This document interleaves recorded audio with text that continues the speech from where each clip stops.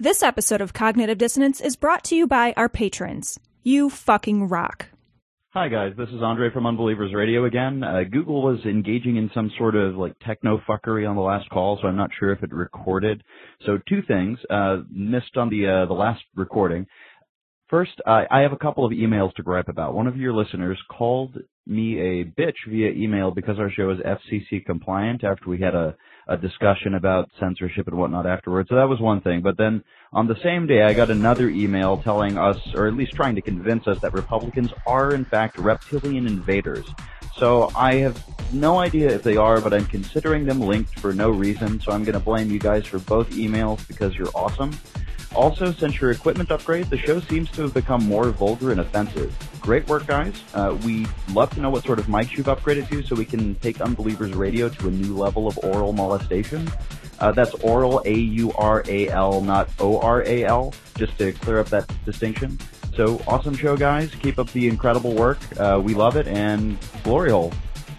Hey, this is Will from Milwaukee, and I was talking to a friend at work about American Horror Story, and she said, I don't watch that because I get too afraid. I can't watch anything like that because it makes me afraid. I told her when I was a kid, I used to always have bad dreams. I used to be afraid to go to sleep. But I used to pray every night to God, please don't let me have a bad dream. Jesus, please don't let me have a bad dream. But as I grew up and became a man, I put away that silly shit, like prayer, Jesus. Glory hole.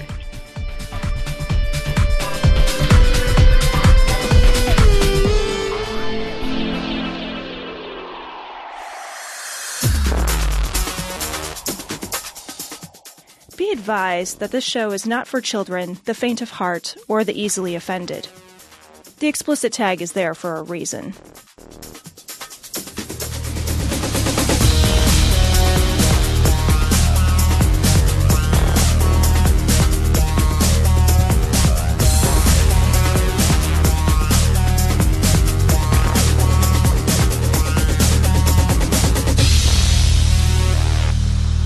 Recording from Glory Hole Studios in Chicago, this is Cognitive Dissonance. Every episode we blast anyone who gets in our way. We bring critical thinking, skepticism, and irreverence to any topic that makes the news, makes it big, or makes us mad. It's skeptical, it's political, and there is no welcome mat. This is episode 229 of Cognitive Dissonance, and for this episode, I am definitely not wearing pants because we have with us, I mean, not like I ever wear pants when we record this, but you're vehemently not wearing pants today. But I'm aggressively not wearing them, in the sense that my pants have quit. They were just like, no, absolutely not. We have Bryce from Naked Mormonism, who is also also not wearing pants at the moment. But is this a fully pantsless episode? I don't know, Cecil, are you wearing pants? I am wearing pajamas, but they have a huge hole in the crotch. So yes, all right, that's good enough. I think I discovered the other day, by the way, I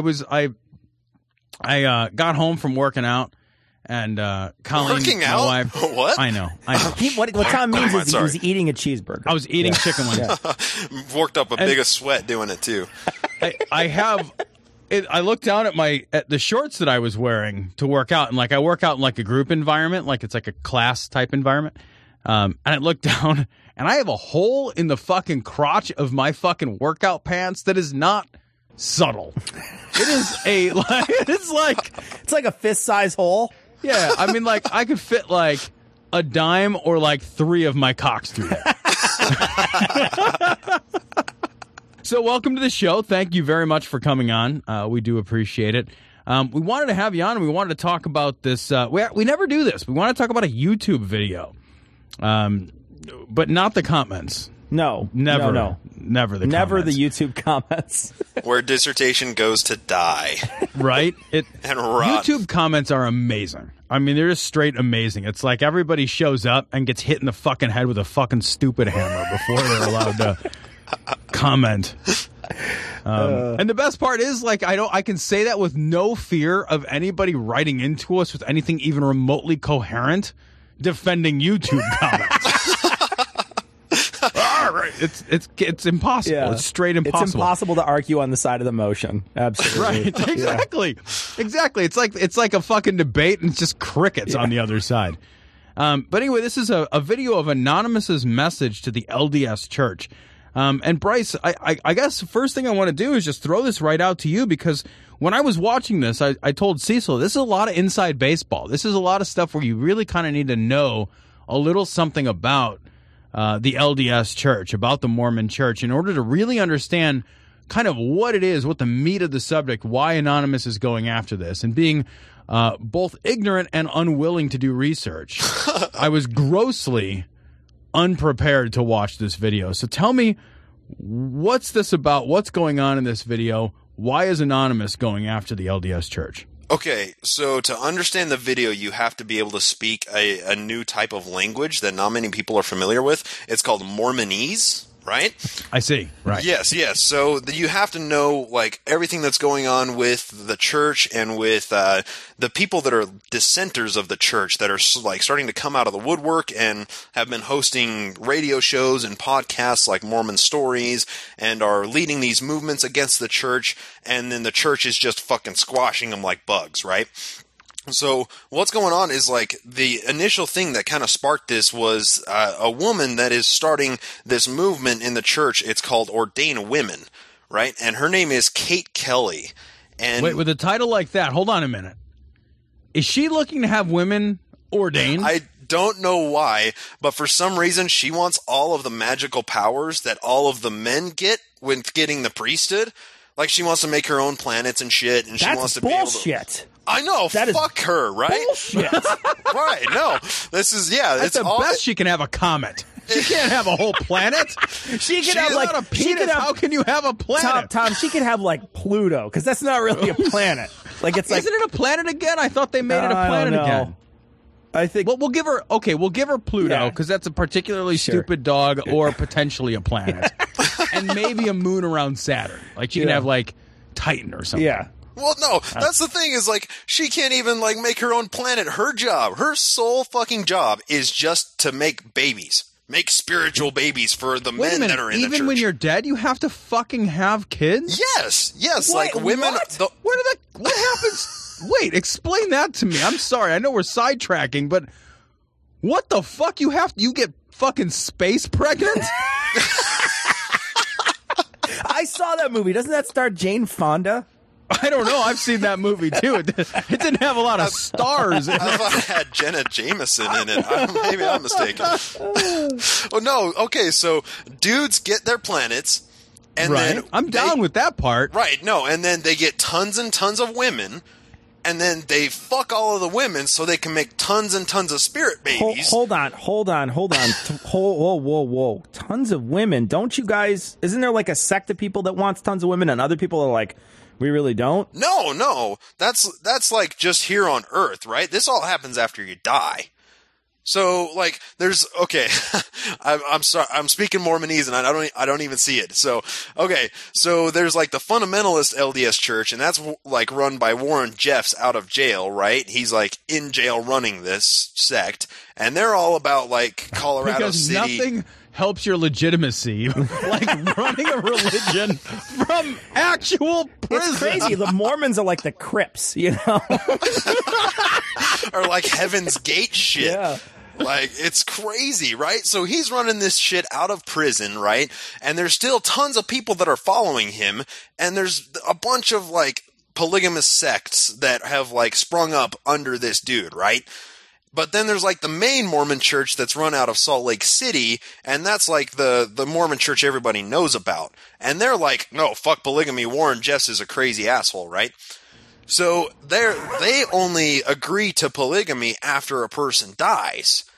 Oh, we're right. Yeah, no, I mean, here on Earth, that'd be ridiculous. Right, no. The logistics in and of Where themselves do all are the just women horrible. come from then? Like, I don't understand the logistics here. Yeah, I'm really curious about that, too. That's something that you're going to have to ask Mormon God when you die. Well, he won't talk to me because I'm not Mormon. Is there a Mormon hell? There is. No, it's outer darkness. But actually, anybody that's a non-believer in Mormon heaven, in Mormon Jesus... Did you call it outer darkness? That's so metal. It's awesome. You know what it sounds like? It sounds like the place that you can't go in Serenity or whatever, or like the place that you can't, like it's the edge of the solar system or whatever. Firefly, that lore Right, for that. yeah, there you go. It's like where the Reavers live. Like you don't go out to outer darkness. You don't go to outer darkness. It's the place that the sun don't shine. So we're space cowboys, and even we won't go there. Oh God, this is the dumbest thing we've ever talked about on the show.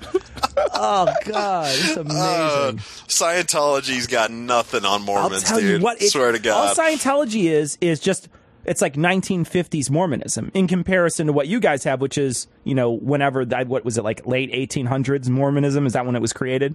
The first congregation was 1830. So, okay, so early to mid, 1800s. Okay. Yeah, and we don't really have videos of Joseph Smith interviews like we do with L. Ron Hubbard. L. Ron, right. Yeah. Right. So back on to Mormon hell and shit. People that aren't worthy to go to Mormon heaven, basically they just go to like this limbo area, kind of like purgatory, right? And they just learn about the Mormon church. Oh God, that does sound like hell. Fuck, right? Exactly. Wait a minute. Slow your train. Hold on.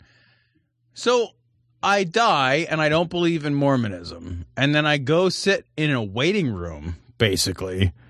And somebody's like, yeah, you should have believed in Mormonism. And then I immediately convert because I wasn't expecting this. Well, no. Right? That's the problem is you can't just convert. You have to be baptized on earth. And then so that's why they have baptisms for the dead, right? Oh, yeah. So you somebody gets baptized for you on earth, and then you're like, oh, now I get to go to heaven. All right, so now I'm going to throw a wrench in your plans. What if there's like a nuclear war and nobody can baptize me? Am I fucked? Mormonism doesn't really plan for shit like that. I need apocalyptic scenarios here. Well, okay. That's actually, they talk about that in the video, in like the YouTube video. Anonymous says that we're aware of the granite vault that the church has. Like, nobody knows about this. I didn't know about this until I saw this video, but the church has a fucking massive vault up Little Cottonwood Canyon just outside of Salt Lake City, and it's this vault buried like 800 feet into the mountain, and supposedly it's just for like a doomsday arc of genealogy. Just so they can baptize all these people after the Armageddon happens. So they don't need your body to baptize you, right? They can just baptize you by having what information... Like, what are the key pieces of information that define a person for baptism? They need a toenail, Tom. Yeah, do they need a relic? Do they have to have my foreskin or something? No, they need the cut off eyelids of the person that dies. Yeah, okay, that seems fair. No, they just need a name. That's why Hitler's been baptized for the dead like 8 times. Okay, hold on. No, I'm sorry. This is gonna go for a long time. But I got. What if you changed your name? Like, and they got the wrong name. Can they baptize somebody who doesn't even exist? Dude, you gotta ask Mormon God when you die. I don't fucking know. But you are my Mormon God. I got nothing, dude. Your fucking assignment. Fuck no, I can't know. No. I have no idea, dude. That's just questions that they don't even answer. Let's just get back to this video because I have questions about Mormonism for days. Right. But seriously, in this video, they talked about many, many things. But again, like Tom said, a lot of this stuff we just didn't know. So there's a woman who wants to get people ordained, but it's also, like, specifically, there's a guy's name attached to the video. Right, John DeLynn. Yeah, so John DeLynn runs the Mormon Stories. I love how he says that like that's a thing. It's like, yeah, John DeLynn. Tom, it is clearly a thing. How the fuck do you know, like, John DeLynn, Tom Cruise, like that? How do you not know these people? Come on. Okay, so John DeLynn runs the Mormon Stories podcast, and it's been going for over 10 years now. And they have like 500 plus episodes out, and it's just like, he just has this show where he's like honest about the problems in the church. Like, he talks about the history, he talks, like, has interviews with Mormon historians that are like ex-Mormons that are anti-Mormon, whatever, labeled anti-Mormon. And like, he like has this open forum where people can talk about the Mormon history. The Mormon church was like, the fuck you say? You are fucking excommunicated. So they fucking X'd him out of the church and said, you can't come back until you repent for all your shit. Does he care? Yeah, he does. For some reason, like, he knows all of the shit in Mormon history that's wrong, but he still considers himself a believing member. I can't figure it out. Yeah, so this movie that, like, Anonymous did was actually made before he went in front of this disciplinary council, right? Which is like a court tribunal in front of a bunch of, like, Mormon higher-ups, and they're like, these are the shit, like, this is the shit that you've done that's wrong, and this is why we're excommunicating you, so get the fuck out of our office, right? And he Wait a minute, you gotta show up so somebody can be mean to you and then kick you out. Yeah, and that's the thing with Kate I would Kelly. fucking piece out of that shit immediately, right? Why would you show up? Oh, and that's just it. He just, like, took it up the ass and was like, okay, and then just left, and that was it. Like, nothing has come of it now. Like, he still hosts the show, he still talks about it, but it's just like this weird, he's like in this weird limbo between excommunicated and, you know, excised from the actual congregation, and I don't know what he's gonna do. So, and that's what happened with Kate Kelly, too. Like, she's doing this ordained women thing. So she went in front of a disciplinary council of all men, and they were like, oh, fuck you, bitch, you're out. We're tossing your ass out. Well, I mean, what did she expect? Did she walk out of there like, I thought that would go different? Yeah. I guess. And yeah, I bet John DeLynn did too. And I saw this another video on YouTube that when John DeLynn was in his disciplinary council, there was a massive group of people at that church that he met at, and they were like holding up signs and protesting and doing interviews like, John DeLynn shouldn't be excommunicated, and he's a beacon of shining light to Mormon history. And it's like, why are you all believing Mormons? Why do you all believe in this shit? So hold on now. So after this video comes out, the Anonymous takes it to them and says what exactly? Because the threats in it, again, those threats just rolled right past Tom and I because we didn't know what they were even threatening. I honestly don't know either. So, like, Anonymous is like Anonymous. Nailed it, Anonymous. So Anonymous has done like some crazy shit. Like, they hacked Fox News Live. Like, during an interview, they were talking about Anonymous, and Anonymous was just like popped in and froze up their screen and like input their like own 3-minute video of like Fox News fuck off, right? That's awesome. Right, yeah, and then there was this lady from the Westboro Baptist Church that went on to a like this live radio or live video interview on some news talking head thing, and she was like, Anonymous hacked our website, and then there was a representative of Anonymous that was on the other end of the line, and he's like, lady, I don't know what the fuck you're talking about, right?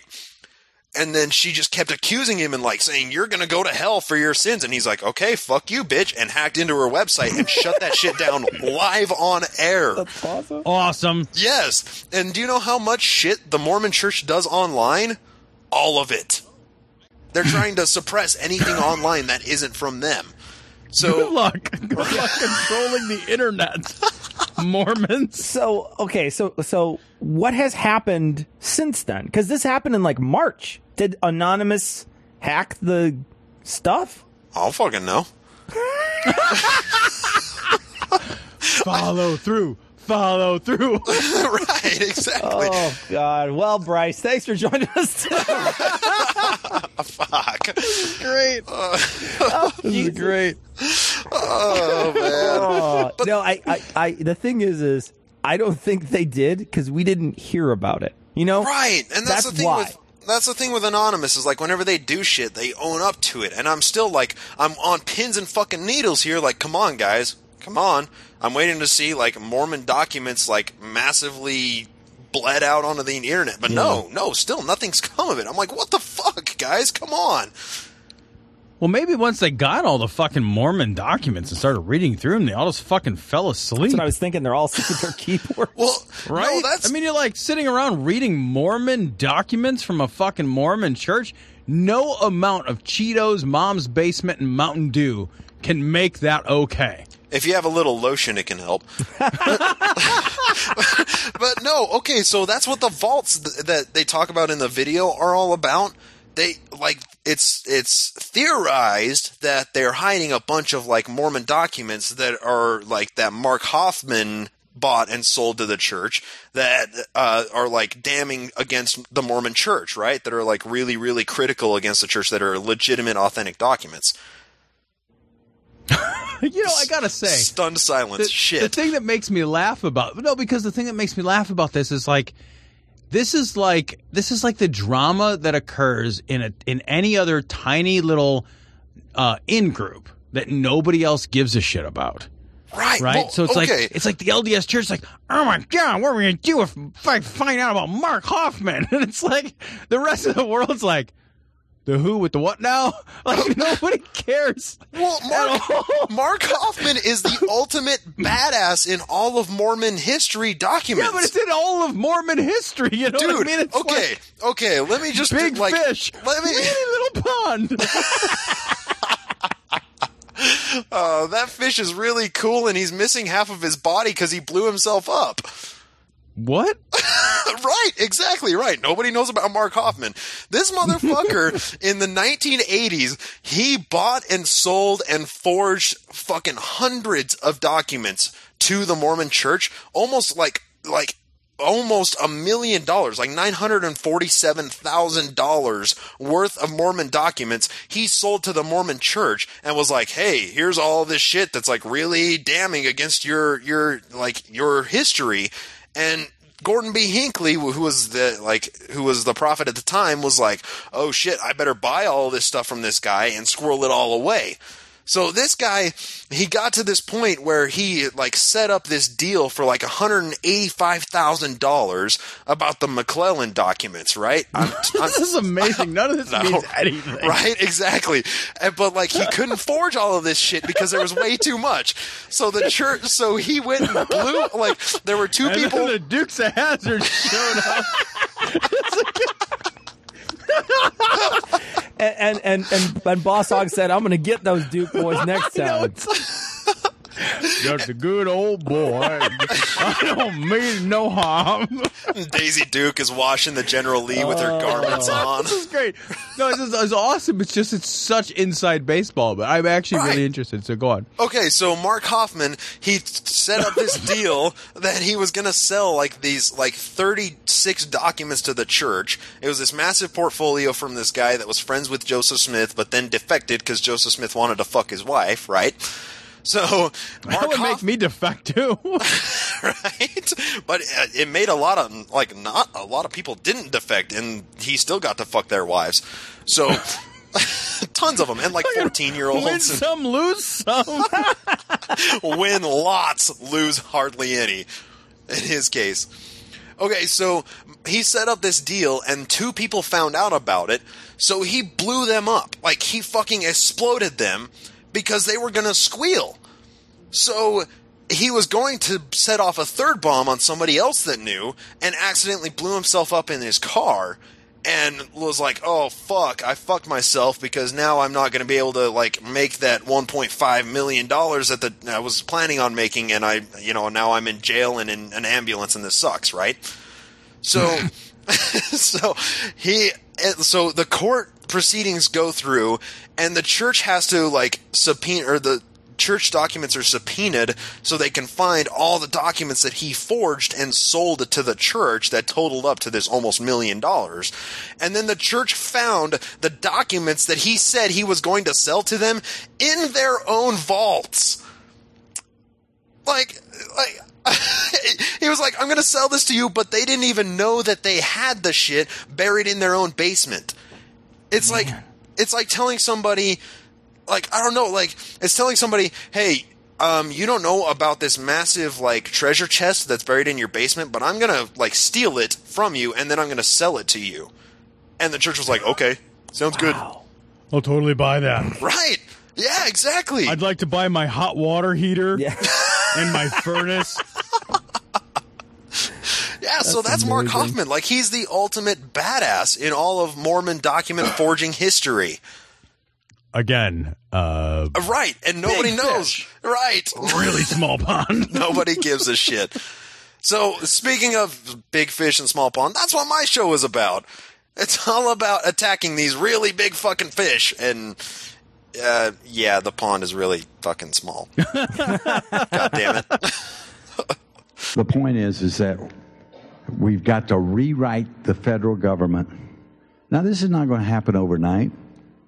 It took 130 years to bring us to where we are today. It could probably take 50 years to turn it around. But if we stand on the Constitution, then everything else comes together. And this is officially the motherfucking latest. We are recording so late at this point. You showed up on Friday, and it is now Saturday. It's now Saturday. Yeah. That is how fucking. And here's the thing: both of us are old, so this is late. This is super. I this know, is very right? late. Like both of us are old now. Like earlier in our lives, when you're 25, you're like, whatever. It's fucking 3 a.m, bitches. Let's go out and do a thing. I don't know. I never really did that, but it's like, let's play Dynasty Warriors or whatever. But now, no way. It's like at 1 o'clock in the morning. I'm like fucking. I've not only turned into a pumpkin, I've turned into pumpkin pie at that point. Like I've really only had an hour to bake, and that's keep talking. it. Yeah. I'm just saying. Stop touching your nipples. This is my house. I'll touch what I want. We are in studio tonight. We are. We've been working on. We bought a lot of equipment recently to upgrade our sound, which it turns out when I re-recorded the Skeptic's Creed. Let's talk about this for a minute. We upgraded our sound, and I thought, well, we should re-record the Skeptic's Creed to match the new audio. Yeah. And I think I fucked it up. I didn't capture fuck it up. You sounded great. I think I didn't capture the same magic, Cecil. I'm like George Lucas. Whatever you do sounds great. It's great. That's a take. We're keeping it. This is an echo chamber. Way to go, Anakin. You did great. So I'll be at some point re-recording that again to try to capture a little more of the nuance and the emotion, because we had several people write in to say, no, bad job. This story comes from the Pathos blogs. I don't heart Huckabee. I don't heart this. You don't heart Huckabee the movie. No, that's a terrible movie. It's funny because my wife was watching that movie tonight. On purpose? Was she She tied loves down that like movie. fucking Clockwork Orange style with somebody like prying her eyes open to watch it? No, but she is filled with self-loathing. You would have to be to watch that film. So this comes from. Oh my God, guys! I love getting hurt. There's so many. No matter what we say we like or don't like, we get fucking email about it. Oh my God, I love Canadian beer. Canadian whiskey is the most amazing whiskey. Nebraska's like the best state. Nobody wrote about that, though. The best part about the states, my favorite thing about bashing all the states is that so far, almost nobody, with some notable exceptions. There's been a few. Yeah. We got a letter about how great Pittsburgh was. It's like best small town in America. Yeah, right? But it's like you're defending your state by noting one city within it. Yeah, you know? and it's probably a shithole too. Anyway, I mean, come on, who are we kidding? It's fucking Pittsburgh. It's like the birthplace of America. I went to the airport there once and I got cancer. So. And they charged you extra. Oh, shit. So this is from the Danthropology blogs. Mike Huckabee says, as president... Well, okay, hold on. Let me read the whole thing. In Bizarro World. Yeah, right? Mike Huckabee says, as president, he would follow the supreme being and not the Supreme Court on gay marriage. It's so fucking amazing.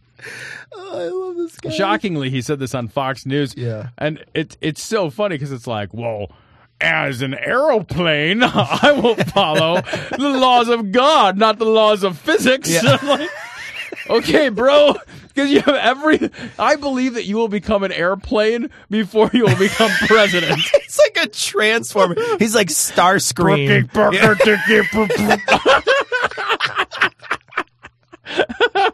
I am a Huckabee.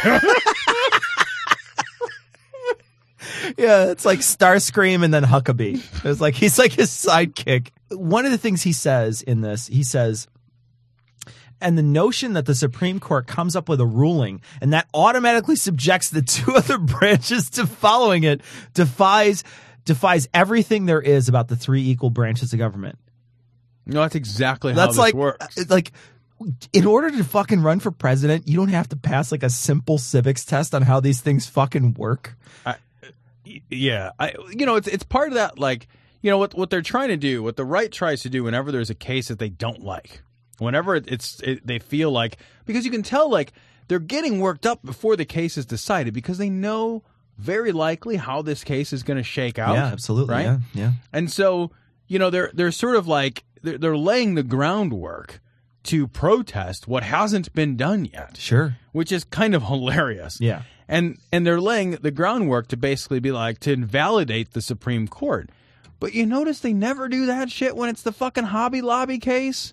You know, when it's something that goes their way, the Supreme Court's totally cool, bro. And they never go out of their way to be like, oh, well, the fucking Supreme Court, look at them, like throwing their weight around when Hobby Lobby, legislating from the bench for that Hobby Lobby kid. No, they immediately are like, Supreme Court, stuff it all in, stuff it in, make me choke. Like they fucking love it. They love every moment. Their fucking mascara's running like fucking clucking rivers. They are just, that is it. They love it. They cannot get enough of it.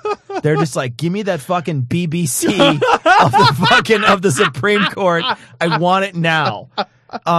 It's at one point too. He says presidents have understood that the Supreme Court cannot make a law and cannot make it, and the legislature has to make it, and the executive branch has to sign it and enforce it.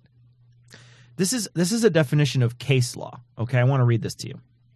Since the U.S. legal system has a common law system, higher court decisions are binding on lower court in cases of similar facts that raise similar issues. The concept of precedent means to follow or adhere to previously decided cases in judging the case at bar. The case law is not creating a law. It's just ruling on a current law to fucking define it. Yeah, and to codify it. You're not making a new law. You're taking existing laws and redefining it so that it actually fits within what you think that law's intention was, and how it fits with the rest of the Constitution, and how it fits with how the rest of the cogs of the wheels of the government work. It's not anything else. It's not like you just are on the bench and you just go, you know what, gays should be able to marry. Right. Well, and that's the funny thing is that he's misunderstanding the whole fucking assignment, right? Right. Because the Supreme Court is a reactive branch of government. Yeah. It cannot choose to act. The closest thing it can do to choosing to act is to decide on which cases it's going to hear. Right. But it's still reacting to a current caseload. It's reacting to something that's moved through the lower courts and is presenting itself to the Supreme Court. And then they have a decision about whether they hear it or not, and then they have decisions about how they rule. Sure. But they couldn't, if they decided to, they couldn't say like, well, we're going to make gay marriage legal. Like they could not decide like, we want dogs to wear capes. Let's have a ruling where dogs wear capes. Like there would have to be a fucking law. Sure, some asshole senator or something would have to introduce a bill that says fucking every dog is super dog. Right. And they get to wear capes and they're from Krypton. And then somebody would have to oppose that law. And then there would have to be conflict, which would have to rise then through the lower courts all the way up to the Supreme Court in order for the Supreme Court to have an opportunity to react to the case. Yeah. So this idea that they're like legislating from the bench, it's a fucking bullshit idea. It's just a way for politicians to distance themselves from what they feel like will be unpopular positions within their constituency. Yeah, absolutely. And also, Mike Huckabee's never going to be the president of the United States. I said, who's that guy on the other side of the glory hole? It's Jesus. So this story comes from Politics USA.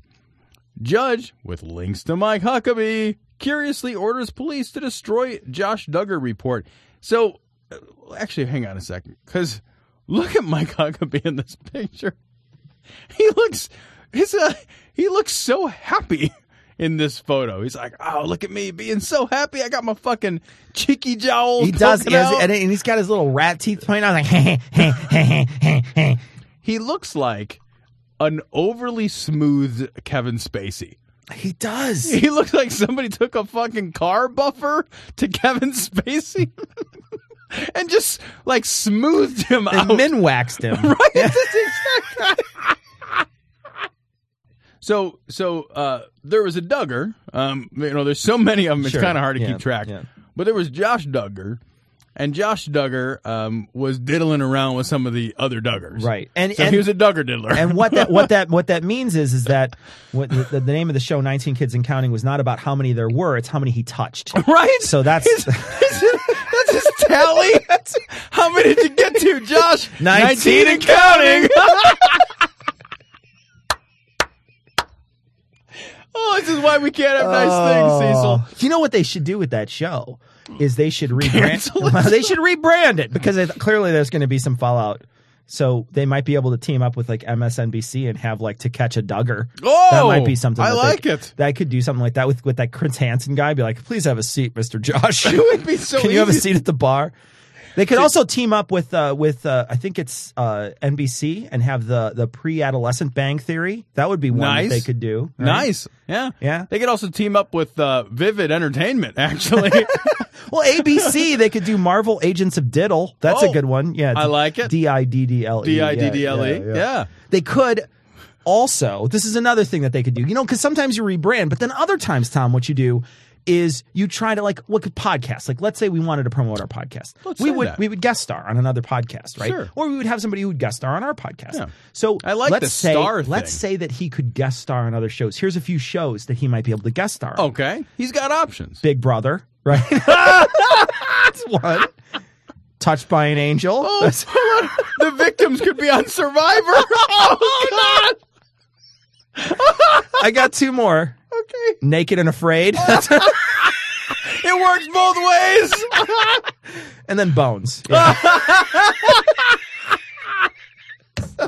So those are the ones that can maybe head on over and do. But I want to talk. Okay, so the Duggar's diddling. Yeah. Okay. So he's a diddling Duggler. Yeah. And diddling Dougler. Is that he's a Duggar diddling Duggar.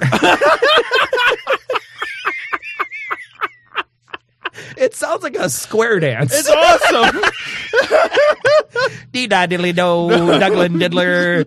Okay, so he's diddling around, and then he winds up confessing or something, and he wound up touching a couple of his siblings. Five of his siblings. Look, when you have 5, dude. Most people don't even have 5 siblings. That's not even 33% of his siblings.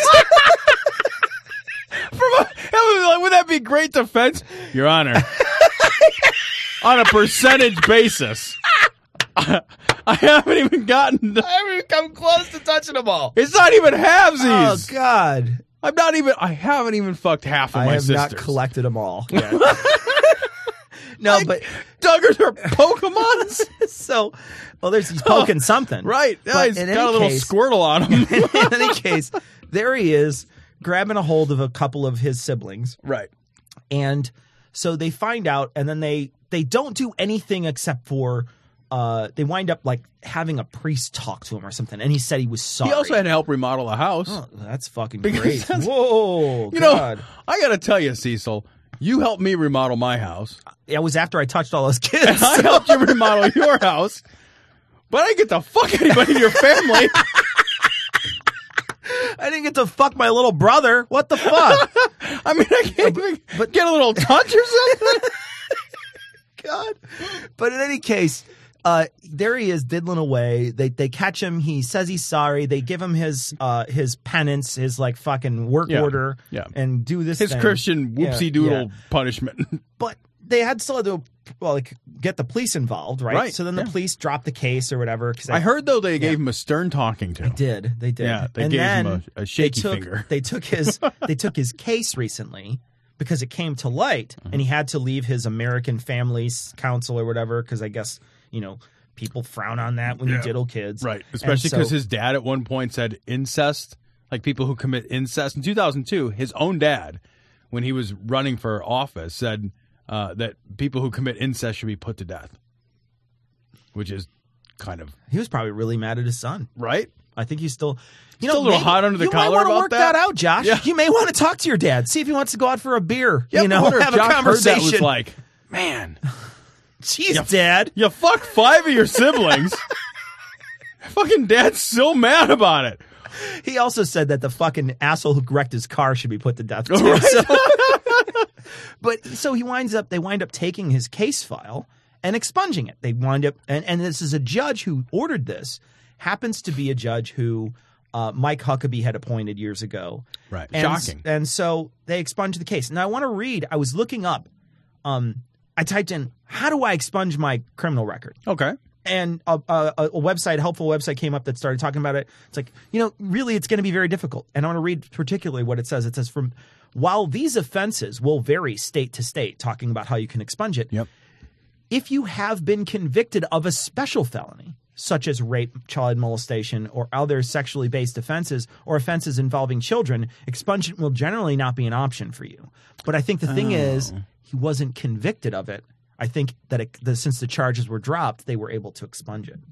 So the judge did it. It says here in Wikipedia, it says the police report from this 2006 investigation was the one obtained by Touch Weekly. Oh, Touch Weekly. Touch Weekly. Touch Weekly. Touch Weekly. In 2015. It only takes 5 weeks. After the initial reporting on the redacted police report, an unidentified victim reported still as a minor requested that any remaining products of the investigation be destroyed. Judge Stacy granted this request in protection of the person's privacy. So she destroyed it specifically because it might have been somebody else. Well, and there was people who are defending the whole shenanigans by saying like, well, the victims don't want, the victims put this to bed years ago, without Josh in the bed.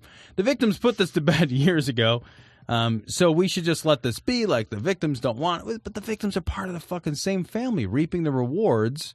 Because the problem is like this is why we don't leave justice up to the victims, right? So we don't allow somebody to. In most crimes, whether or not a crime is prosecuted isn't left up to the person to decide, the victim to decide whether or not they should go after it. Right. The state can press charges. Right. And we do that because there's so many for so many reasons, because you don't want somebody to pay, basically like the Saudi equivalent of a blood price and like pay off a victim, and let people get away with shit, or you don't want people in this case, something like this where like the whole family financially benefits from the success of the Duggar name, and the fucking 19 kids and counting, and everybody gets a piece of that pie, and now your show's going to get shut down. And like, do you want to have that kind of pressure as one of the victims of the sexual molestation? Like, well, if you press charges, you'll ruin the family financially and you'll destroy our futures. And what about the other 75 fucking kids in this family? Won't you think of them? Like, there's a reason that the victims in these situations are not the be-all, end-all about whether or not the state presses charges. It's a fucking argument that doesn't hold water. It doesn't feel like they pressed the charges. Because, well, they didn't. Yeah. They just took an offense report. Took the offense report. And they gave him a stern, shaky finger. That's fucking ridiculous. Nobody gets away with that normally. Right. That's not a thing that you get away with normally. And the big reason why this would even circle back to this show is because the Duggars appear, Josh Duggar specifically, but the Duggars in general, they appear openly calling out homosexuality as being a perverse lifestyle that's dangerous for children. The council that he was part of was all about. Yeah, the FRC, which is the council that Josh Duggar got fired from for being a fucking incestuous kitty diddler. It is fucking what it is. When you say it like that, it sounds super bad. It actually sounds like something I'd put on my business cards. Incestuous Josh Duggar, incestuous kitty diddler. It almost feels like there should be like a wailing guitar solo behind you as you say it. You gotta hit that whammy bar hard at the end. Yeah, no, you really do have to hit the whammy bar. Right. That's really what it's all about when you're dealing with moment. kids, is the whammy bar. Or you ask them to hit it. Yeah. I don't know. It depends on their level of engagement. Oh, God. I don't know. They're fucking terrible people. In the beginning, God created the heavens and the earth. To me, it's pretty simple. A person either believes that God created this process or believes that it was an accident and that it just happened all on its own. This story's just fucking weird, dude. It's from Raw Story. So this story, when I first of all, it's got a picture of a dude like in a T-shirt, and I misread his T-shirt. So his T-shirt says, "Your origins matter," and he's got a fucking couple of rocks in his hands. He's standing behind or in front of an apocalyptic dinosaur scene or something. But I read that wrong, and I thought it said, "Your virgins matter." They do. And it looks like there's a volcano. You could throw them in the background. Yeah. So this is from the Raw Story. It says, "Creationist. If evolution is true, then it wasn't wrong for Josh Duggar to molest his sisters." All right. So you're saying it was wrong? So are you saying it was wrong because he didn't receive any punishment for it? Right. So are you saying it's wrong that he did it? Are you saying that he's a bad person? Well, let me try to get the logic. I can't even use that word in connection with this fucking. Listen, this is what he's saying. I cannot make heads or tails of this. All right, so since Josh molested girls, which could damage their trust of men, which could damage their future marriage, which could damage their future family, we should make Josh Duggar work the rest of his life to help families stay together and help them recognize how twisted the world is. How would he do that? How would he, Tom? Why would how he be could qualified? he possibly work for families, Tom? What would they have him do? Well, remodel their homes, as it turns out. No, they'd have him work at his old fucking job at the Family fucking Research Council. At the Family Research Council, because that's what he says. He says he should be forced to push faith, family, and freedom in the public, showing the Christian worldview has the answers. Well, it doesn't have the answers to what do you do with a kitty diddler who lives in your house full of dozens of kids. We should force him to get a job at the Family Research Council, whose mission it is to advance faith, family, and freedom. That would be a great punishment. So aren't you suggesting that working for your fucking FRC is a punishment? Yes. I mean, you're expressly saying, he's saying that working for this organization is a punishment for incestuous kitty diddlers. Right. For child sex offenders, the best punishment would be to work for FRC. He goes on, if evolution is true, then there absolutely is no right and wrong. If evolution is true, Josh should not have admitted his faults over a decade ago because one evolved bag of molecules does to another doesn't matter. So whatever happens in our life, he thinks that there's no social consequences to that. He thinks that if you believe in evolution, you have to think that no matter what, it's total anarchy. Right. Well, I've heard this guy use that bag of molecules shit in debates and what have you. And he says it as if it means something, like, well, you're just a bag of molecules. Yeah, all right. But I'm a bag of molecules that interacts with other bags of molecules. I'm a sentient bag of molecules. Right. You know, there's this like fallacy of like stripping things away. It's like this reductionist fallacy where it's like, well, if all you are is a bag of molecules, then it doesn't matter if you eat 100 cheeseburgers. Well, it does matter. It matters a lot because it's bad for my health. It's bad for, my ability to be a provider for my children because I'm not taking care of my health. And, so things matter because we're not just a bag of molecules floating in the fucking ether. We are a bag of molecules that is sentient and social. And because we're sentient and social, we have responsibilities toward each other. Yeah. Both our private responsibilities to ourselves and our social responsibilities to other people. Regardless of the fact that we're not transcendent in some fucking magical worldview way. I don't understand that it's a dumb argument to make. It's so goofy. Because what it says is, unless you're somehow a creationist Christian, that's the only way that you can really be moral. Because if you're not a creationist Christian and you don't think God fucking made us 4 weeks ago or whatever the fuck they believe, then you automatically think that I can literally do anything to anyone. But that's not how the world works. Look in other countries where there's, very few Christians, very, very few creationist Christians. Right. And you see that it's not like there's a huge spike in crime. In fact, our crime rates are lower than ours. Look at some of the sort of northern European countries. Low crime rates. They happen to have very few people who believe in God. And they're doing fine. Not because they think they're just some selfish bag of molecules.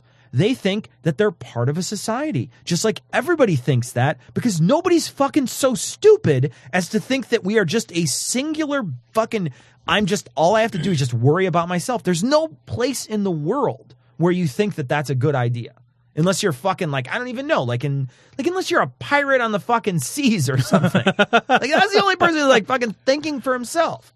There's, sure, there's criminals and things like that. Yeah, there's aberrations. Right. But we're not talking about aberrations. We're talking about fucking average human beings. I can't imagine, when you say that, I can't imagine a worldview which inspires, more narcissism than a religious worldview. When I think of, my obligations toward other people are particularly important to me because I know that this is the only life that I get.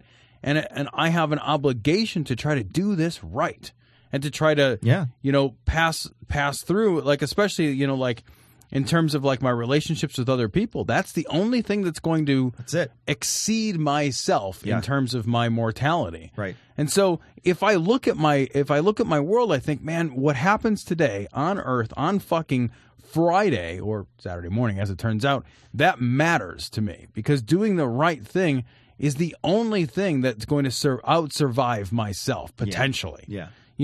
But the alternate worldview, the creationist Christian worldview, is incredibly narcissistic. It's incredibly self-centered because it says the only thing that matters is my salvation. The only thing that matters is where I put my shopping cart. The only thing that matters is, how I behave personally. That's very true. And matters only in the sense that you are planning for your own personal salvation. Right. So while you outwardly have to be good to other people, you're only doing it for your own personal means. It's like Kant's grounding of the metaphysical morals. Yeah. Where he talks about categorical imperative. Right. Yeah. I mean, you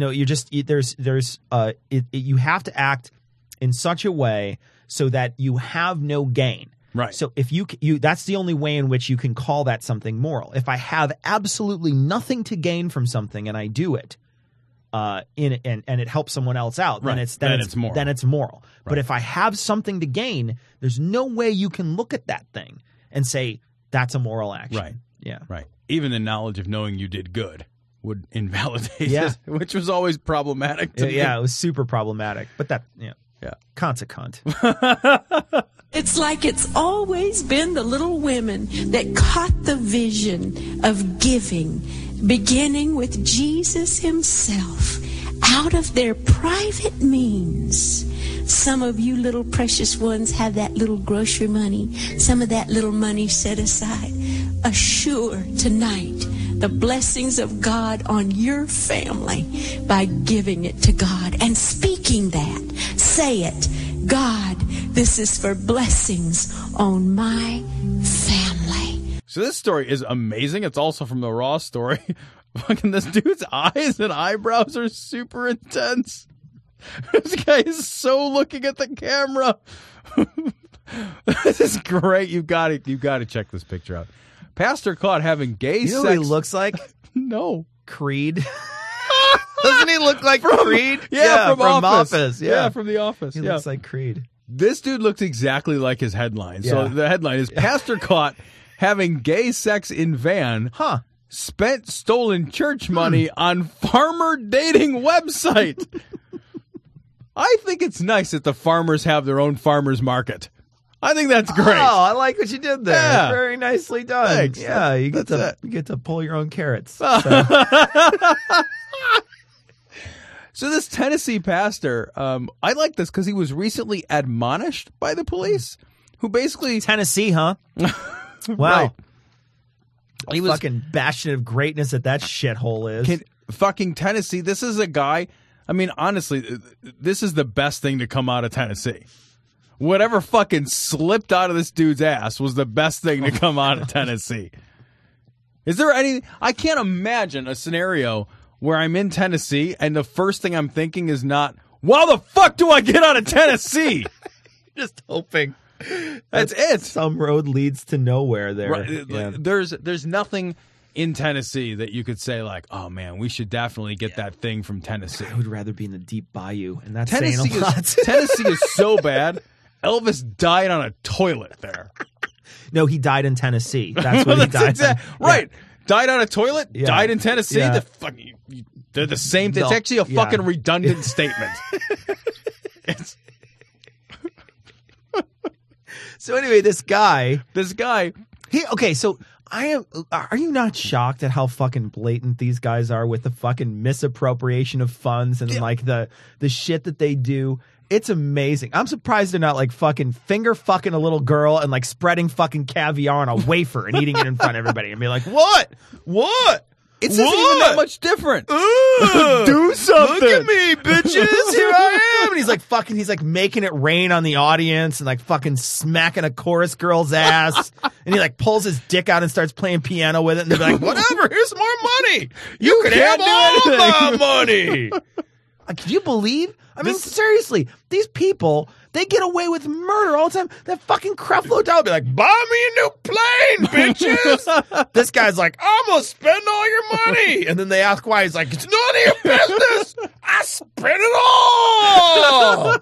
What? So this guy's, he's fucking some other dude. Right. Which, fine, but like, he's a Tennessee pastor, so my guess is he's probably not a pro-LGBT pastor. Sure. He's a Tennessee pastor. He's in a fucking church parking lot in a church van fucking some other dude. The cops come by and they're like, maybe don't do that. Like, bro. Yeah. Really, bro? Bro. Sup, bro. And then he says, when they ask him about the money. Yeah, so hold on a second. So then they arrest him. Right. Because they don't even bust him for the public sex thing. They're just like really? Hey, can you put that away? Really? And he's like, in a minute, I'll do what I want. I'm done when I come, motherfucker. Come back in 10 minutes. 4. No, he's going to do it twice. So church officials reported that he stole between $70,000 and $100,000. Oh, that's it? And so they bust him for it. And when they ask him about the missing money, right, he tells the church members, quote, "It's none of your business."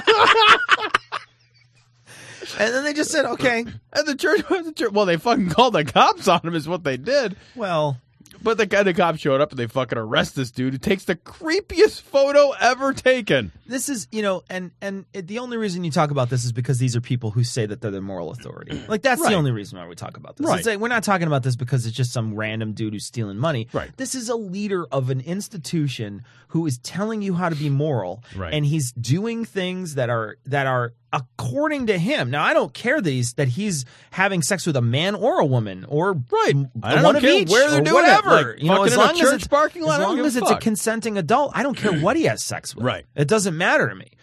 Or how many he has sex with. Sure. He could do it literally anywhere. As long as he's not upsetting anybody else, like in the middle of the mall or something. It's like, okay, we got get out of the daycare. Okay, this is inappropriate. Okay. I want your dick out of my Sbarro pizza. I want it out right now. I came to the mall to walk and eat Sbarro, and I don't want to see your cock. Did not order sausage. Yeah. He's like pressing his cock against the Spencer ball electric thing and making it like the plasma balls. He's whatever in front of a big display window, just splarped up against it, like fucking. He's just putting little shirts on it and fucking like that. What's that Gothic store they have? What's that Gothic store? What is it called? Oh, Hot Topic. Hot Topic. Yes. He's got like a little cock ring on it. Waving it around, fucking doing fucking dick origami or whatever they call it, the puppetry of the penis shit. You can do... Dick origami is better. Dick origami, that's what they should call it. But in any case, they should... the guy has a right to bang whoever he wants in the parking lot, whatever. And clearly it's, public sexual fucking display or whatever. But I really don't care. It's a fucking van. It's not like anybody's going to be walking up and being like, what's going on in your van? Yeah, right. It's not a van made of windows. Yeah. And who cares?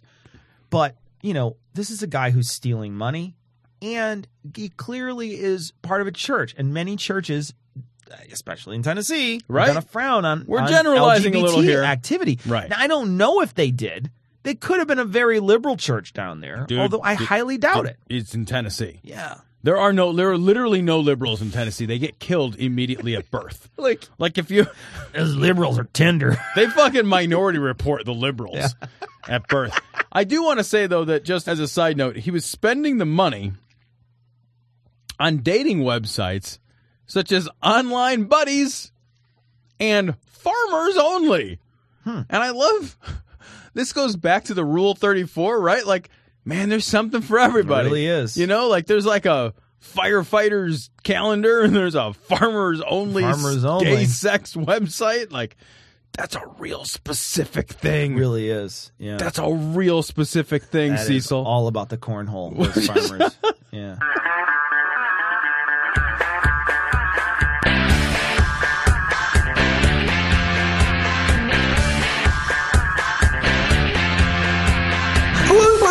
a long black cock, a long black cock, a long black cock, a long black cock, a long black cock, a long black cock, a long black cock.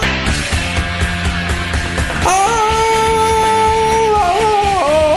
long black cock.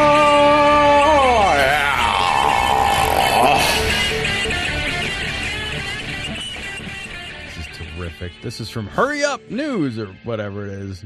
Hurry Up. I don't know. It's from a site. Masturbating men will find their hands pregnant in the afterlife, says Muslim televangelist. Stop doing that. Don't clap your hands. You're having an abortion every moment you're doing that. Pregnant, not pregnant. Pregnant, not pregnant. What is that Macklemore lyric? 10,000 hands they carry me. Is right, that the there lyric? You go. There you go. 10,000 hands. So he says that a man would meet his masturbating hand, quote, pregnant in the afterlife and asking for its rights. What if you just had really fat hands? Would you be able to, like, I bet your hands would feel really bad if all the other hands are like, what are you, pregnant, bro? Be like, I'm just really big boned. Just big boned hands. That's a rude question. And then, like, your hands are on that show, like, I didn't know I was pregnant. Your hands are like... Everybody's hands are like, oh, I didn't know this could happen. Right. We literally had no idea we could get pregnant. Then the hands are like in front of the camera, they're like, well, I was just going to put on gloves like a normal everyday day in the afterlife when all of a sudden I felt some pressure in my index finger. What are you talking about? You know, it's interesting that's where he goes, is that he says that your hands will be pregnant. And that makes me wonder, too, about that pneumatic machine in Iran. I wonder if they're performing abortions there in Iran. When they have those chopper-offer things? Chopper-offer things. You know what I mean? You don't know. Maybe they're just like, maybe they're ahead of their times. That's true. Maybe that's actually a progressive hand chopper offer thing. Rather than a regressive hand chopper offer. You know, maybe they're pro-choice. I tend to think most hand chopper offers are regressive. Are a little regressive. A little bit. I'm just, I mean, I'm trying to give them the benefit of the doubt. Sure. You know, I'm not. That's nonsense. It's fucking, how can you say this? How can you leave any room at all in your worldview for the idea that that jerking off is going to make your hands pregnant? What Plus, who comes into their hand? Your mitts getting. I mean, really? Like, you don't have an alternative? It may get on your hand, right? But it's not necessarily in your hand. Like, it's not. You're like, I got my hand full again. Really? Like, you didn't plan this out? You didn't know how this was going to end? You didn't have a fucking contingency plan for the end of this sock session? or something? Yeah. Just, there's going to be, I think about all the places that fucking semen has been deposited. Are they all going to become impregnated now? Like, cause it's equally likely that you'll show up in fucking heaven and there'll be fucking a bunch of fucking lonely basement dwellers with pregnant fleshlights. And then there's the army of tissue children. Right? There's like a million people here named Kleenex. It's amazing. Look at them all. It's amazing. Allahu Akbar, Allahu Akbar. Allah. Allahu Akbar. Oh, great. The sad stories. Oh, good. Yeah. Yeah, this story's super fucked up. This story comes from The Independent, and it is super duper fucked up. ISIS, jihadi bride, claims forced sex with Yazidi girls is never rape because the Quran condones it. This might be, and I'm really genuinely not exaggerating. This might be one of the most hate-filled articles I've ever read. Like, the shit that this fucking person says about other human beings is so beyond the pale in its lack of empathy or compassion or any basic humanism. Yeah. Every fucking thing is wrong with this. You know, many years ago, over 100 years ago, Christianity had to deal with the fact that many people in this country were slaves. Right. And they had to deal with the fact that those people were slaves and that it condoned it in the Bible. And there had to be some cognitive dissonance where you had to think, is this the word of God? What's happening here? What do we think about the word of God if this is something that God condones through large portions of this book? What do we do? How do we contend with this? And sure, some of them dug into the text and they found anti-slavery things. Right. And other people dug into the text and found pro-slavery things. Yep. And what had to happen is there had to be an abolition movement, and we had to have a fucking war to settle it, right? I think the same thing's going to happen. This is not an isolated case. This is not something that just happened once. Yep. This isn't a tiny little bit of... There are a lot of slaves that are being sold. Look at what ISIS is doing. They're just collecting people and fucking giving them away. Dude, and open slave markets. It's crazy, right? There has to be an abolitionist movement that starts itself in the Islamic culture and has to rise itself up and fight this other sect of itself that is saying that slavery is okay. Other cultures have already done this. It's got to be – that's their time now to do this. They have to do this. And nobody else can do it but them. Nobody can stand on the outside because everybody's going to have this stupid fucking like, well, we can't tell them what to say because we're really afraid of telling them what's right and wrong and, you know, it's kind of cultural, whatever they want. Their own culture has to be the one to step up and be like, no, we can't do this anymore. And I know that I'm sure there are many, I'm sure most Muslims in the world I would think so. are like, this is a bad call. But there has to be an absolute abolitionist movement that needs to sprout up and say, no, this cannot happen. We cannot do this. It needs to fight it tooth and nail, however they can. Yeah, I totally agree. You know, you read this article and this woman who's a jihadi bride, so she is on the side. She is pro-ISIS. She is, you know, and she's talking about, you know, the righteousness of slavery, the righteousness of taking women and stripping them naked and assigning them value based on their fucking appearance and saying, you know, it's better that we use women stolen from their homes and sold or given away in like open fucking slave markets in 2015. And she's saying this is better than fucking using a Western prostitute because that's sinful, which is fucking utterly insane. But the very idea that any culture or any religious practice at all, and she specifically cites religious practice as her justification for the slave markets, very expressly and explicitly. The idea that in 2015 anybody could look and say a slave market is a moral good. A slave market is treating other people like property. Treating other people like this has any relationship to an ethical position that we should defend. It is so indefensible. It's so fucking outrageously beyond the pale that there's simply no way to stand back and have this kind of intellectual leftist detachment that allows us to say, like, well, you know, we really should examine the culture, you know, the practice of slave markets, specifically with regard to sex slaves, and evaluate this as a cultural practice. Fuck you. You don't evaluate this at all. You say slave markets? How soon can we shut it down? Yeah. There's no way to look at this in any way and say that there's a moral good here. No. There's no way to look at it. I don't care how you cut it. You cannot make this a moral good. I don't care what kind of apologist speak. You cannot do it. You want answers? I think I'm entitled. You want answers? I want the truth! You can't handle the truth! Well, I'm just going to let you read this because this is a Daily Mail. Daily Mail says fucking a headline that's 7 lines long and 4 bullet points. So, Daily Mail.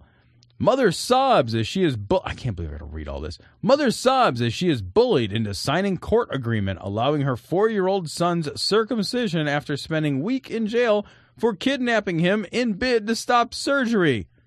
Headline. Subheading. Heather Hieronymus sobbed as she signed paperwork giving approval for the surgery for her 4-year-old, then recoiled in horror at the Florida court.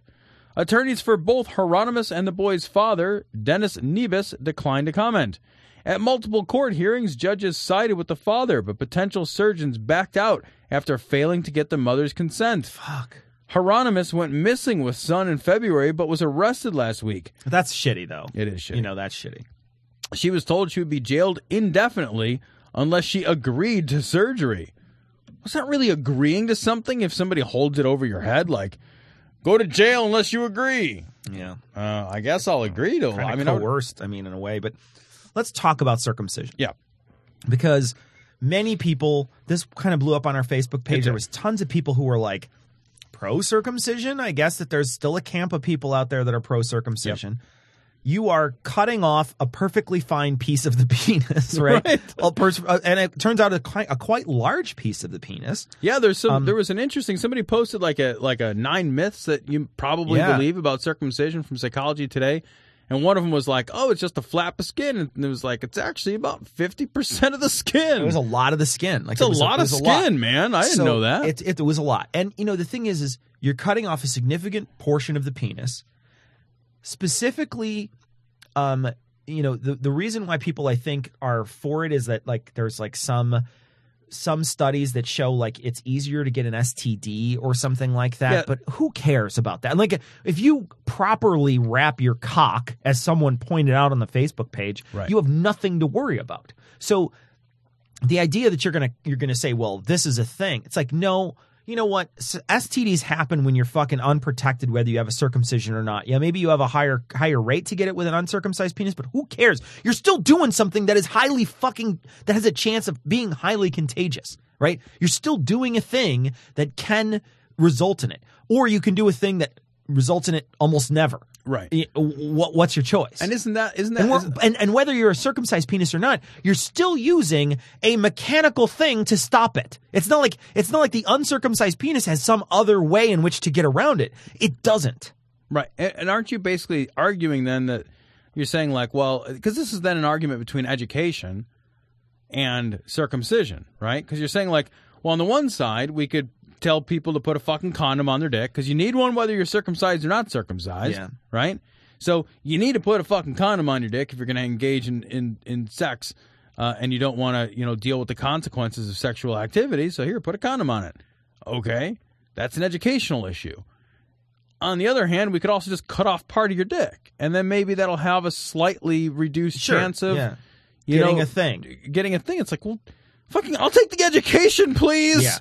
There's been studies that show that it has a lot of feeling, that there's a lot of feeling that's lost once you. I don't have it, so I don't know, right? Right, I'm circumcised as well. And Tom, you said something interesting this week. The only person who would really, I think, be able to tell is someone who has grown up with it, and then had it removed as an adult. Then they would be able to say, well, there was more sexual activity or not, or more sexual sensitivity or not, et cetera, et cetera. I don't know. Here's the thing.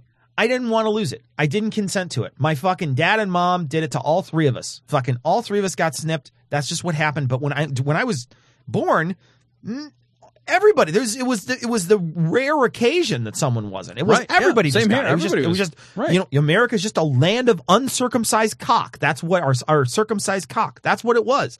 It's not that it was really even up to the parents. They just said, you're going to circumcise it, and everybody's doing it. Right, yeah. Okay, so you do it. So I was circumcised. Everybody I know was circumcised. I went through I was in I remember as a child in junior high. Everybody was circumcised. There was one kid who was uncircumcised. There's one kid. And there's always one kid. There's always one kid. Right. But he had the biggest dick out of all of them. Yeah, fucking like. That's because they didn't cut pieces of it off. Motherfucker at fucking 7th grade, motherfucker had a baby arm down there. Thing was fucking looked like a fucking elephant. It was a fucking trunk. Big swinging dick between his legs. He's the nerdiest motherfucker in our class. Biggest cock of all. Goddamn big old knock-up in that pig. He probably employs half the people I know. From junior high. Yeah, no kidding. And he taps his giant dick on their face every morning. But no, the thing is like people were saying, what's the big deal? It's just a tiny piece of skin. It's not like you're losing an arm, somebody said. What's the big deal? And the big deal is that you wouldn't do anything else to harm your child. Why would you choose to do this one particular thing? Yeah, there's nothing, and that's kind of how I land on it. It's like, I've got 2 boys, and I cannot imagine being like, well, we should just cut something off them. Yeah. And then be like, well, what is it? Why? Well, I don't know. It just, I mean, it'll look. I would never consent to a cosmetic surgery. Yeah. I guess I say that, but like, I would consent to something like a, cleft palate. Sure. But that's like if he had like a fucking like part of his face was fucked up or something, a big birthmark or something you wanted to get rid of it. But the point is, like, the penis is not. It's like a natural uncircumcised penis is not an aberration that's going to make it difficult for him to blend in socially. There's nothing wrong with it. Right. It's just like that's what a dick actually looks like. Yeah. That's the shape of a fucking That's what cock looks like. Yeah. And then all of a sudden we're just like, well, what? I mean, it'd be the same if the doctor was like, are you going to cut off his fucking earlobes? Like, no, I'm going to leave his fucking earlobes alone. Yeah. Well, what about if we just cut off his earlobes? He'll have a 5% chance of getting an ear infection. He'll get less, maybe he'll get less ear infection. And be like, well, I'll just fucking take that risk and not cut off his fucking earlobes. Well, you said the other day, and I thought this was a good analogy. You said, well, what if it just so happened a religious text said you had to pull your child's toenail out? Right. And it's like, you could do it under anesthetic, and they could pull the child's toenail out. But would you do that? No. Would you consent to something like that if a religious text happened to say it? No, you wouldn't consent to it. And the only reason there's even studies to say that this is better or not is because the religious text says to do it. Because we even bothered it. Because somebody invented this. Yeah, because somebody fucking invented it. Right? Somebody wrote this shit down, and that's why we even have the test for it. We wouldn't have the test for it if there wasn't a fucking reason back before we had showers that you wouldn't fucking that you'd cut your part of your cock off. Right. It's such a strange thing to accept the idea that we would just be like, oh, well, we're just going to, ritually slice off a piece of penis. And, it's funny that you say that like under anesthesia because, in many cases. No, it's not. It's just like they just take a baby and just fucking, and they just fucking snip that calamari ring right off. And then that's it. That's it. And it's just like, I would never take a knife to my baby. Well, and then I have a baby. There's nothing that could convince me to take a knife to it. Even if they pulled out the toenail under anesthetic, it's still going to hurt for a while. Right. The same thing with the cock. It's still going to hurt for a while. There's this, and there used to be this idea that like, oh, babies can't feel pain, or like they used to really believe that. No, you could shake them. No, this is true. No, Tom, you're laughing, but this is true. If you shake them, they feel no pain. If you shake them enough. Yeah, you got to shake them. You really got to be vigorous. You got to be vigorous about it. You got to really, you got to shake them like you mean it. Yeah, no, and then they don't feel anything ever again. Well, at least they don't complain about it. Yeah, no, yeah. That once they start giving you that fucking 3,000-mile stare. There was like a fucking billboard or something like never ever ever shake a baby. It's like, don't tell me what to do. I will do what I want. I will fucking spend $70,000 on fucking Farmers Got Farmers or whatever, and I will shake a fucking baby. Don't tell me what to do. It's none of your business.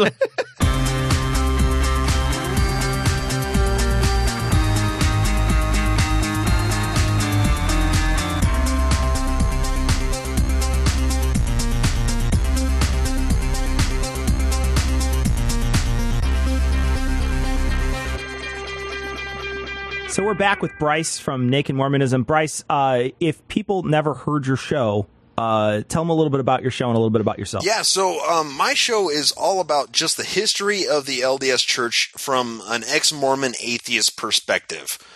So, like, episode 1, I pretty much start off with an introduction to Joseph Smith, and then it kind of, like, roughly follows a timeline in sort of chronological order from there on. I try and rely heavily on quotes from people that were there at the time, and then I add like little bits and pieces of my own speculation when it seems appropriate. So like last episode, which was episode 17, was all about the significant people coming together to write the Book of Mormon. And then the next episode talks about the 11 witnesses of the magic gold plates, which none of that means shit to you guys. You've made abundantly clear. Well, no, I mean, I know about the plates. I know about the plates. Right, the gold plates. Yeah, the golden plates. Yeah, written in Reformed Egyptian, which isn't an actual fucking thing. Yeah, but you needed spectacles to read them, right? Like special glasses? Yeah, Wait, yeah. See, so that's ridiculous. How is a speculum going to help you read? Outrageous, sir. Outrageous. Speculum can help out a lot in a lot of different ways, Tom. I mean, you'll get a better view, but I don't know if it's going to help you read. You see, Joseph Smith had to use these spectacles, but then before he read it at any time, he had to say, like, specula patronum, and then it could work. I love all these Harry Potter jokes because they're not for Cecil. I didn't, was that a Harry Potter joke? I totally missed it. That's awesome. Oh, I didn't even know. That's awesome. Everything about this is awesome. Great. So why did you start the podcast? And we know what it's about. Why did you start it? Well, honestly, I started debating my Christian buddy about Mormonism being Christianity, and he's like, no, dude, you're fucking wrong. And I'm like, dude, Jesus Christ is in the name of the Church of Jesus Christ of Latter-day Saints. And he's like, no, dude, they're not Christian, and he's a Christian, right? So I'm like, all right, I gotta prove this asshole wrong. So I went and started doing research, and it turned out he was right. This is your buddy, the asshole, right? He was right? Wait, it's not Christian? No, like not. Well, they don't believe in most of like the Christian shit. Like it's they're a Christian sect in much the way that any other Christian sect is. That they kind of repackage the Bible in their own way and interpret it and shit. And well, this is interesting to me because this is different than I thought. I thought they were the Bible plus one, but you're saying that's not the case. Or no, that is the case. They're the Book of Mormon exclusively, plus sort of the Bible, but not really. Oh. Okay, that's different than I thought. Yeah, exactly. And then, so they actually have 4 books of canon, right? So they start off with the Book of Mormon, and then the King James Bible, and they put the caveat on as far as it's translated correctly, which doesn't mean anything. I have no idea what that means, right? And then they have the Pearl of Great Price, and then the Doctrine and Covenants. So, actually, now, how much is the actual pearl? The Pearl of Great Price, isn't that the clitoris? No, that's the man in the boat. Oh. So, I don't know if you guys follow David Michael's show, My Book of Mormon. No, I never heard of it. Wait, hold on. That? What is it called? My Book of Mormon? Yeah, it's this horrible show where this dude with some like seductive voice tries to read the Book of Mormon and adds his own funny shit. It's really not that funny. It's probably not funny. I don't know the guy, but he sounds like a huge dude. Yeah, he sounds like a dick. He sounds like a giant dick. Yeah, and I saw a photo of him. He's just a fucking thumb. There's no hair on that entire man.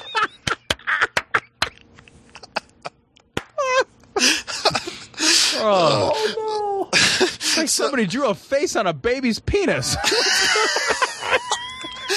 Was it circumcised?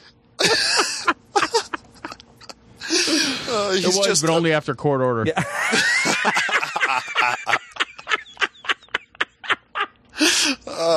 He's just a peach-colored balloon with a face drawn on it, standing in a polo.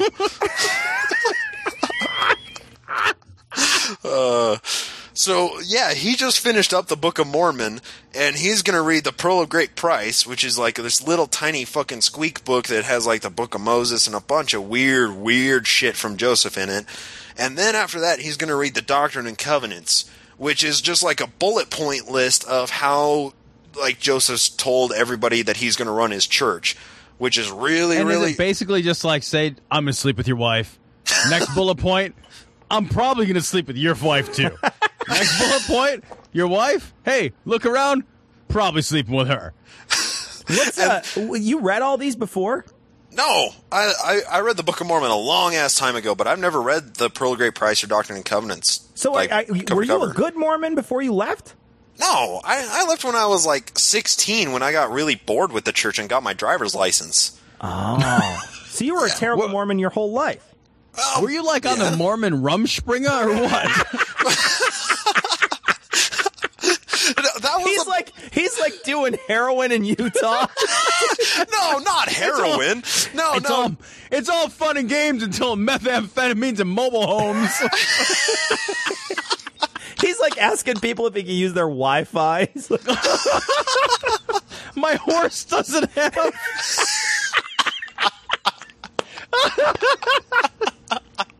Oh God, we hate the Amish on this show, Bryce. I know. I could tell. We cannot stand the Amish. Fucking Amish. God you guys damn. have like an Amish-like sect, though. The FLDS, they wear bonnets. Like when you guys fight, is it like shirts versus bonnets? Is that how you guys decide? It's like guns versus spears and swords. Yeah. I'll choose guns. Actually, like, if I can be on the side of guns. Because I'm not a history major, but that's always turned out in favor of the gun. Except when grenades are involved. But no, the FLDS is just, they're called the fundamentalist LDS sect. So they believe like super hardcore in Joseph Smith's teachings. Whereas the church that moved out to Salt Lake City with Brigham Young after Joseph Smith like died in the gunfight in Illinois, they moved out with Brigham Young, and that's what the current like big Mormon church is that everybody else knows.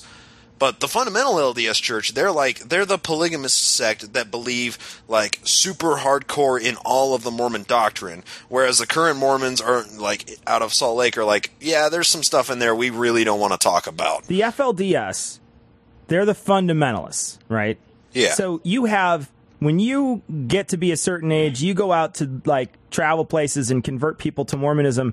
Do they go out and like I don't know, like plant an IED somewhere? Is that their thing that they have to go out and do?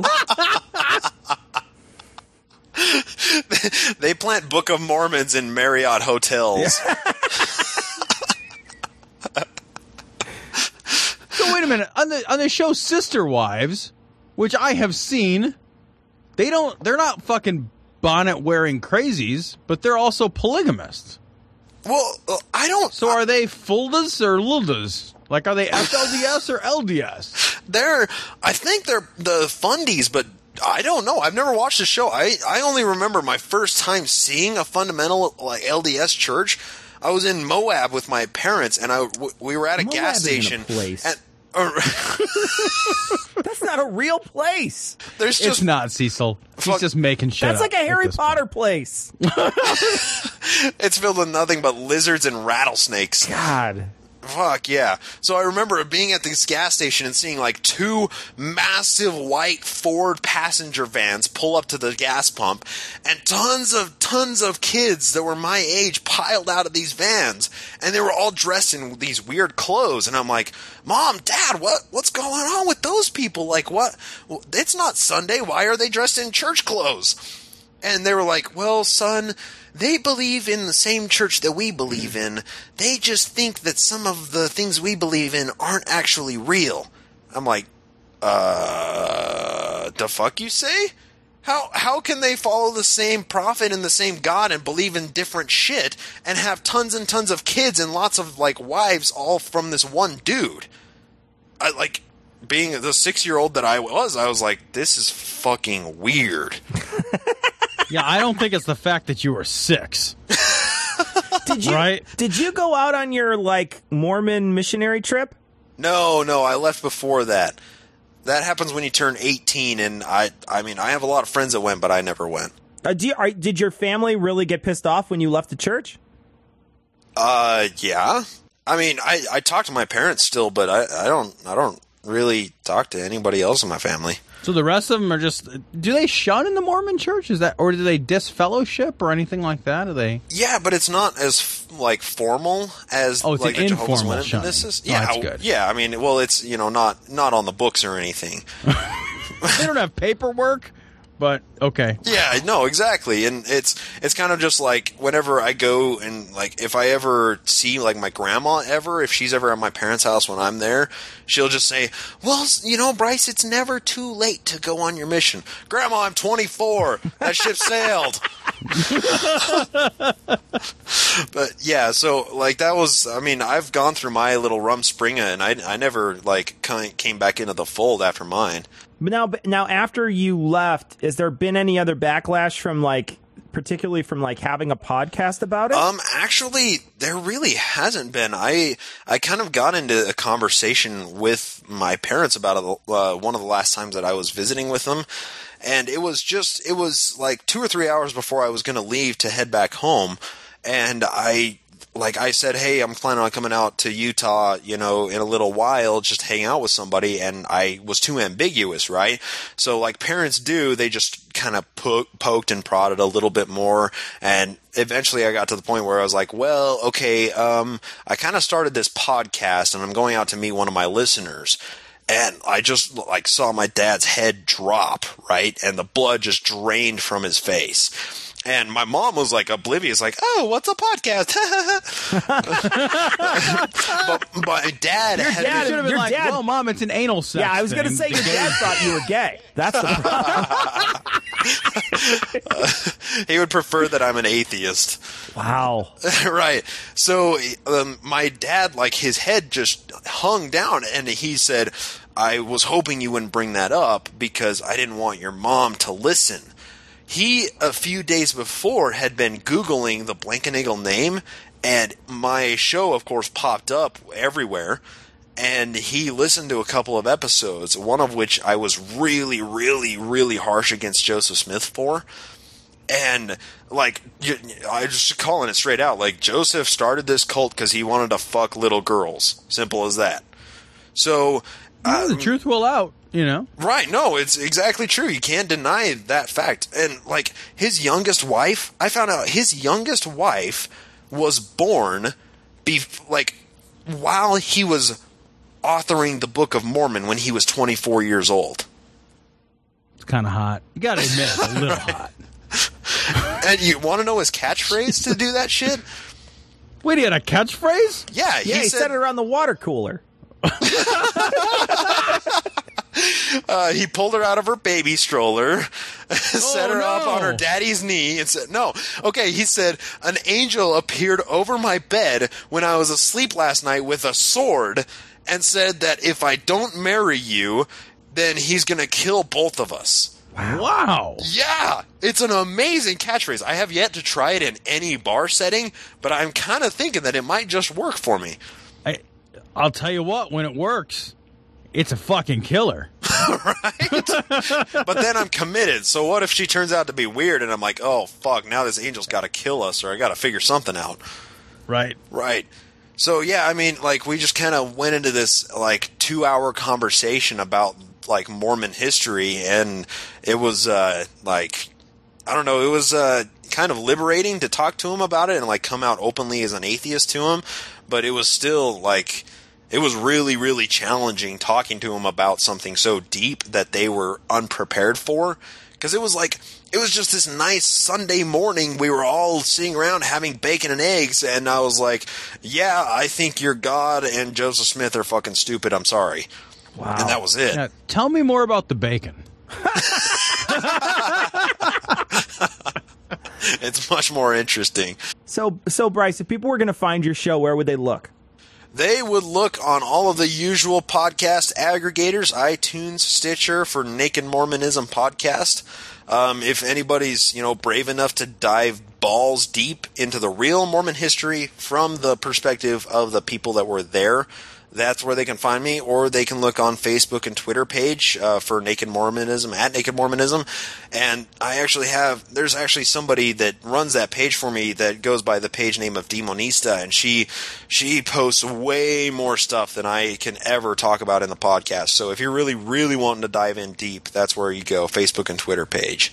So David Michael and I are teaming up to read the Doctrine and Covenants as co-hosts on the My Book of Mormon podcast.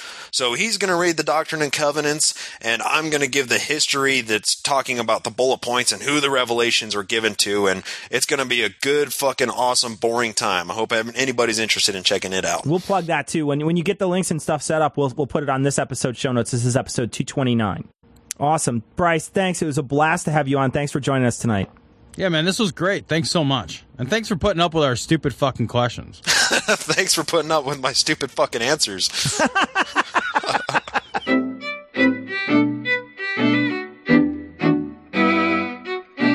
So we want to thank our most current patrons, the ones who just most recently donated: Patrick, Nathaniel, Doug, Brian, Shane, Ron, Christy, Brandon, Michael, Matt, Noel, Greg. Oh my God, what is that? Boomkos. Oh my gosh, that is a mouthful. Celiocamp. Boomkos. I can't even that. It's too late for that. David, Sarah, Bell, James, David. This is David K this time. Jeff, Tanya, Stephen, Joe, Mason, Trevor, Tracy, and Nicole S. Thank you all so much. I mean, it's just been a groundswell of patrons. We really appreciate the support. We're actually going to be using a lot of the money this particular month, to support Don. Don is driving cross-country for the Statesboro Food Bank, Mm-hmm. and we're excited to give them, if people go and donate enough money, we're going to be winding up giving $2,000 to this food bank. But at this point, we're still almost $1,000 away from reaching that goal. If we can get $1,000 worth of donations more for the Statesboro Food Bank, and if you go to our website, dissonancepod.com, and go to episode 229, you can find the link to this particular food bank and the Kickstarter for this. You can find that and donate. And if you donate, you're doubling your money because we're going to wind up donating $2,000 if he can reach the goal of $2,500. So we're really hoping that people can donate. We'd love to see this food bank, get all the money that it needs so it can function. At this point, they're in the hole every month. They just don't have enough money to function. So they're in the hole every month. And if we get this, we can get just us alone. If you guys donate, it's going to be great because we can get it to 5 extra months. So if you donate enough, you'll get 5 extra months out of this food bank.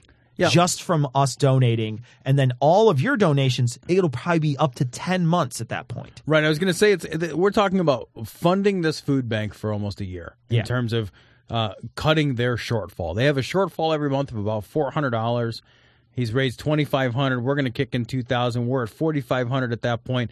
It's $300 shy of really covering a full year of the shortfall from a food bank for a county in Georgia that desperately needs the help. Yeah, absolutely. So it would be wonderful to have people go to our website, dissonancepod.com, find the link to Don's charity drive, and donate to that so that we can reach that $2,500 limit, and Cecil and I can kick in our money, which is only possible because we have patrons. Because if we didn't have you guys, if we didn't have patrons supporting the show, we wouldn't be able to do these things. We wouldn't be able to find charities like this that we feel are really worthwhile. And really, I mean, like, the nice thing about this is like a ground level charity. Yeah. Like, this is really like the essence of a grassroots charity. And so it's really kind of a fun thing to be involved in.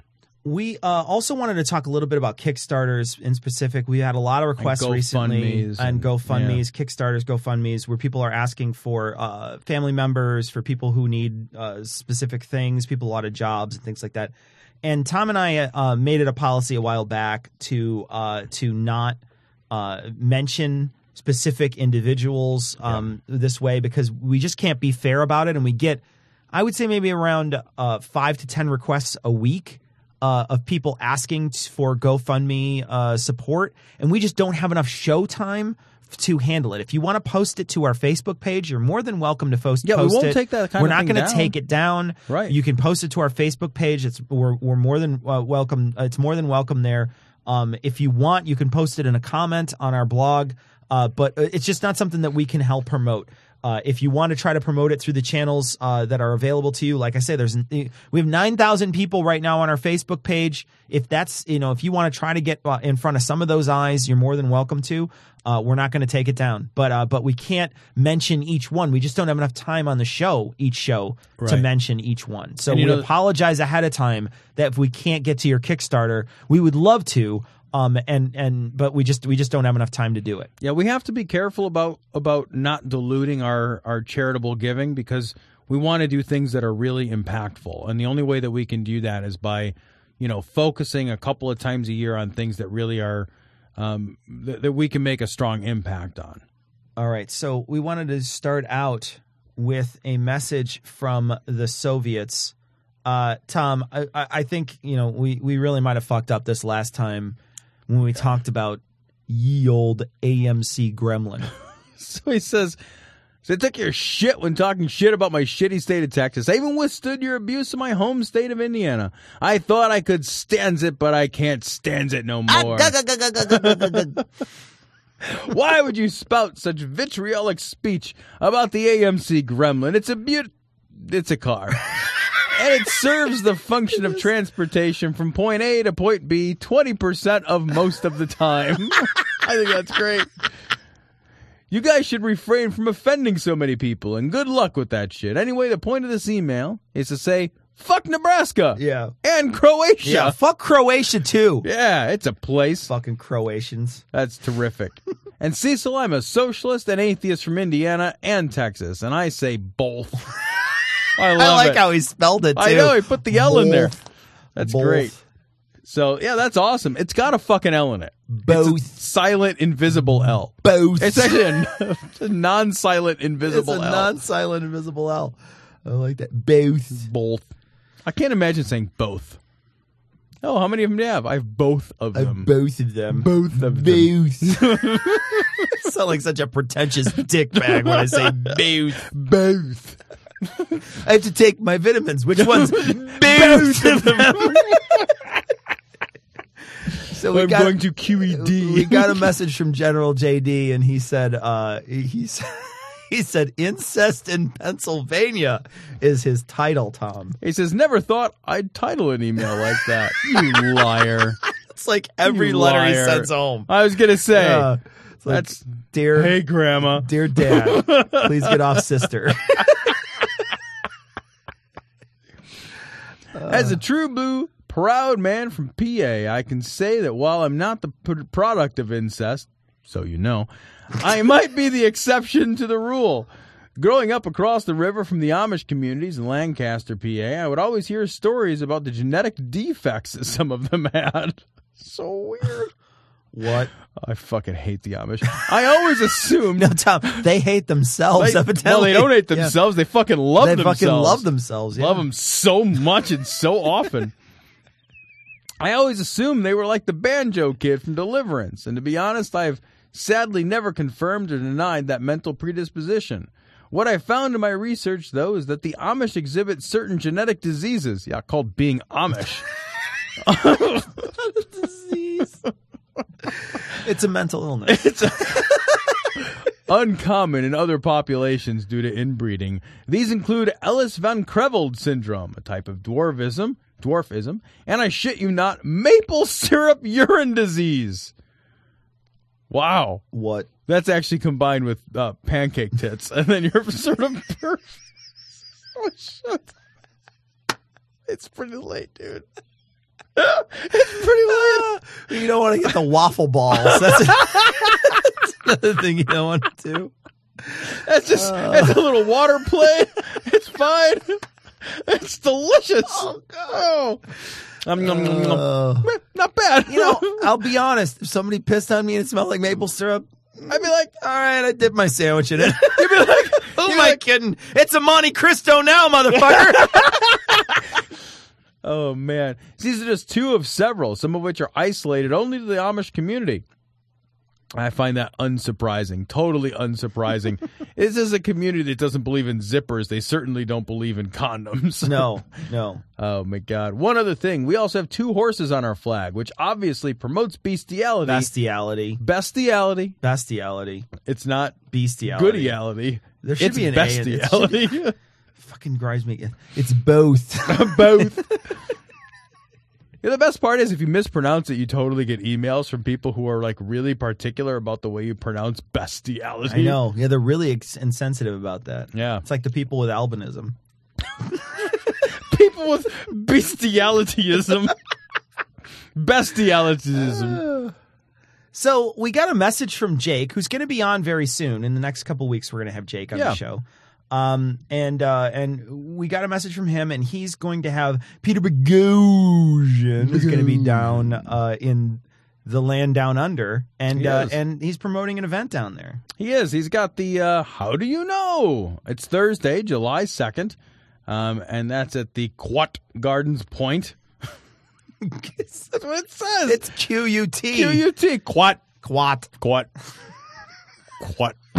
Garden Point. So late.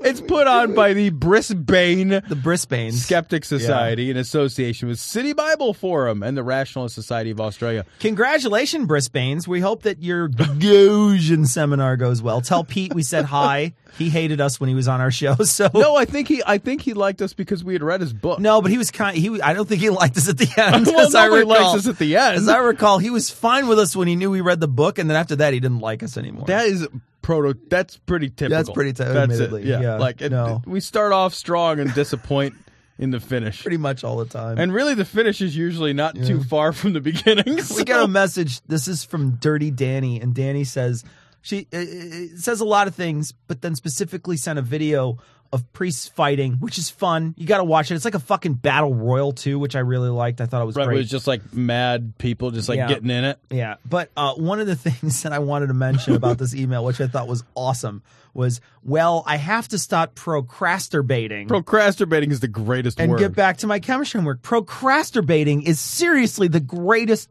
fucking smash up word I've ever heard. It says it all. God, it's amazing. Well done, Danny. Yeah.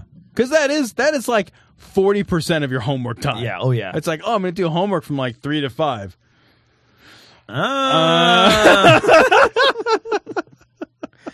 We get a message from Lindsay, who clearly has no palate. Lindsay says, I'm a listener in Ontario. My fucking Apologies. sympathies. We only got to tune in the moose to get stick your head up a moose. In episode 228, you said Canadian whiskey, and you brought up Canadian whiskeys and beer stores. On whiskey, American whiskey is paint stripper with no flavor, only fit to mix. That is outrageous. If you drink Blanton's bourbon and you think that's only fit to mix, you have no idea what whiskey tastes like. Like you seriously have no palate. Right. You might as well just fucking for the rest of your life eat fucking urinal cakes. Like that's what you should spend your time on, eating urinal cakes and fucking paint thinner. Because who cares? The urinal cake should be worse. They should be frosted with Canadian whiskey. And Canadian whiskey, like okay, so like Crown Royal. Like you can, Dude, I can Crown drink Royal Crown Royal. Special Reserve. It's okay. It's fine, I guess, if you put it in a Coke. It's okay, but it really is a mixer. Like it's a yeah. mixer. Like it's not very good whiskey. But if you're drinking, I contend strongly. Blanton's, I mean, Basil Hayden's, Sure. Booker's, Baker's, Knob Creek, any Creek's from that, very good. I mean, any that from the whole area, Buffalo Trace Distillery, like it's they're all good. They're excellent whiskeys, very good, excellent whiskeys, and American whiskey, America. And I think Scottish whiskeys are very good, but also Scotch whiskeys necessarily that aren't from Scotland are sometimes are very good. There's some Japanese Scottish whiskeys, right, that are very very good. You know, there's plenty. I think there's plenty of whiskeys from all around the world that are solid. Except Canada. It's just Canada doesn't have any. Right. Yeah. Yeah. Canada. But they could potentially import one. Sure. Yeah. I guess they could probably. You know, here's what you do: go down and buy a real bottle of whiskey. Right. From Kentucky. Yeah. That's the only thing they're good at. So it's literally that's it. I mean, Canada's good at nothing, Yeah. so you can learn something from Kentucky. One thing from you Kentucky. can learn from Kentucky. Oh no! That tells you how backward your fucking country is. Oh no! And we also got emails from people that were pissy about the beer comments that we made. They said American beer sucks. This is aggressive. You know, like the thing is America fucking fuck nuts everything up. Beer? Beer, we do not fuck up. No. I will say this: like American craft beer is the best in the world. The best. It is outrageously good. It's the good. best in the world. Outrageously. What are you gonna have? A Foster's? Like, are you fucking kidding me? That is an outrageous statement, and everybody in Canada is wrong at the same time. That's because they're all wearing fucking mooses' hats. They all have their heads so far up a moose's ass. They have no idea what they're talking about. So we want to play a clip here. This is what, from Futurama? Yes. Calling all scientists. Calling all scientists. Be advised there will be a worldwide conference on global warming in Kyoto, Japan. I've got a degree in homeopathic medicine. You've got a degree in baloney. That was awesome. That's terrific. Thanks so much for saying that. That was from Adrian. Thank you. That's awesome. Just spray some. What the fuck, Tom? This fucking message from Shane. There's a fucking playing on your phone porn diddling thing? Dude, this is super weird. So we joked about this like chicks that are bored porn, and man, it's there. It's a Reddit like for bored and ignored porn. Like this is a thing. Like this is a whole fetish thing, man. Well, you know, I think the only way you have a fetish to be ignored is if fucking every time you have sex, chicks are so into you. And this isn't a fetish of mine. Because I'm just like, I would like someone to pay attention to me while I'm having sex with them. I checked this website out. I'm not going to lie. I took a look at it. Sure. And I thought, like, this just looks like sex. Like total lack of interest. You know, thinking about other things. Just waiting for it to be over. We got a message about breastfeeding, a long message about breastfeeding, Tom. I have something to say about this, but do you have anything you wanted to mention? Yeah, I just thought this was super fucked up. So this is a message from Rachel, and she says that we mentioned a mom in our last episode who was watering down her breast milk, and we weren't critical of the mom for watering down the breast milk necessarily, so much as the advice she was given. She says this actually isn't uncommon, and the rules for breastfeeding moms on public assistance are pretty ridiculous. If you accept the funding for formula for your baby, you aren't allowed to breastfeed. That's amazing. If you tell your OB that you're going to breastfeed, then you're banned from getting public assistance to help pay for supplemental formula. And I read that. I had no idea. That is outrageous. That is outrageous. The cost of formula is so fucking unbelievably egregious. The cost, it's like the cost for formula is seriously, it's like going out and buying fucking steak and grinding it up and fucking putting it in a bottle. It is so fucking formula by ounce is so expensive. It's insane. The idea that like a mom's like, yeah, I'm trying to breastfeed, but I need a supplement. Oh, well, no public assistance for you. Why? Why? Who's winning in that scenario? Yeah. I do want to mention the PS here. So a baby's mouth is best for increasing milk supply, but an adult's mouth is better than a breast pump. Men help those ladies out with low milk supply? No. Nope. Yeah, pass. I'll pass on that. I'm sorry. There's a board and ignore Reddit, but I'm sure there's also a fucking lactating moms Reddit. I'm sure there is. Oh God, someone's gonna send it. It's just not a thing I'm into. I'm sorry. No. They make breast pumps for a reason. They make babies' mouths for a reason. Here's the thing, man. And I'm only gonna eat breast milk if you culture it into yogurt. That's the only- All right, I'm not top of that. Never mind. Oh. So we want to thank Bryce from Naked Mormonism for joining us this time. But not too much. You can find Bryce's podcast at nakedmormonismpodcast.com. You can also find him in all the usual places, Stitcher, iTunes, etc. Bryce was just such a blast to have on. He was a lot of fun to hang out with at ReasonCon, and we're glad we had an opportunity to talk to him this time. Check his podcast out. He's a fun guy, and he's a funny guy. He is. He was a lot. Actually, I'm joking, but he was at least twice as much fun as we've ever had with David Michael. Absolutely. Yeah. Who's probably going to be on the show soon. Only because we're slumming. Yeah. No, we love you, David. We're just kidding. We're just like kidding. You. We tolerate you. We just lust you. And you're very, you very put out. And you're very slick head. So that's going to wrap it up for this fucking extra late night edition. I'm not going to be home till 3 a.m. fucking edition of fucking Cognitive Dissonance Podcast. We are going to leave you with the old Skeptics Creed until Tom can record a new, more vitriolic one. And we'll catch you next week, yo. Credulity is not a virtue. It's fortune cookie cutter, mommy issue, hypno-Babylon bullshit. Couched in scientician, double bubble, toil and trouble, pseudo quasi alternative, acupunctuating, pressurized, stereogram, pyramidal, free energy healing, watered downward spiral, brain deadpan sales pitch, late night info docutainment.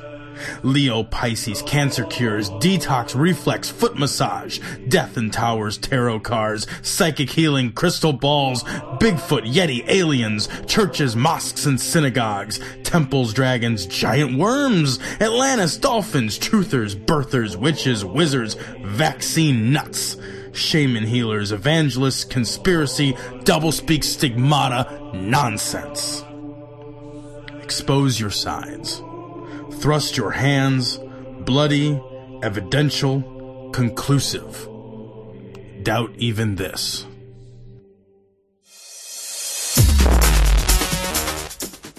The opinions and views expressed in this show are that of the hosts only. Our poorly formed and expressed notions do not represent those of our wives, employers, friends, families, or of the local dairy council.